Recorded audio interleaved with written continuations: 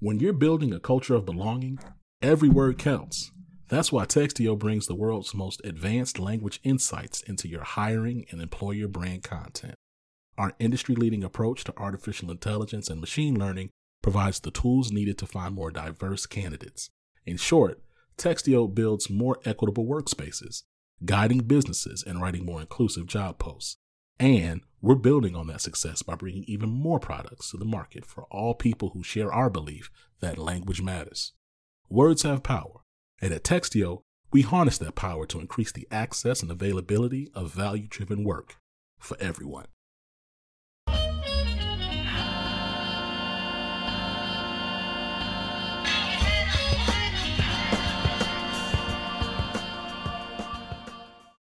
What's going on, Living Corporate? It's Tristan, and I want to thank you for tapping back in with me as I provide some tips and advice for professionals. Today, I want to discuss why you shouldn't upload your resume to LinkedIn. LinkedIn has many areas where you can upload your resume as a PDF to make it part of your profile, but I advise my clients against it. While your resume and LinkedIn are similar, they are two separate resources for your job search and should be treated as such. Here's why. First, there's a significant privacy concern. Most resumes contain information like your address, phone number, email, and even proprietary company information. You don't want some random showing up at your house or calling your phone.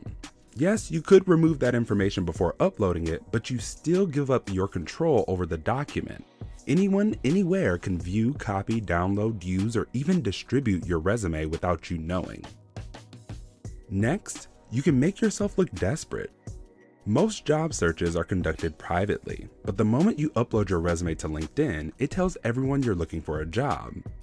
While letting your professional network in on your search and that you're looking for new opportunities is necessary, you don't want to announce it to the world. Think of it this way.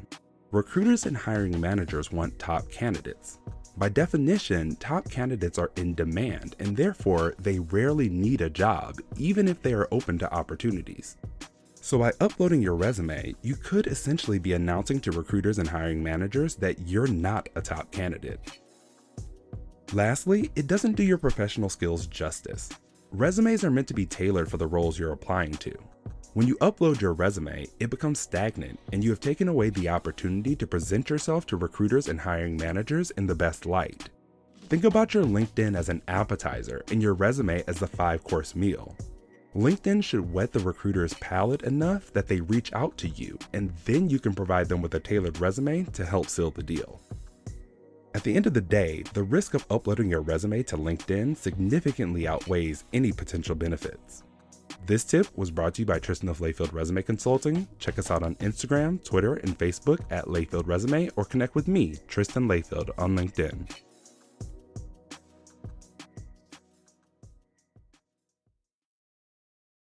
This episode of Living Corporate is brought to you by Blind. Blind is a trusted community of more than 5 million verified professionals.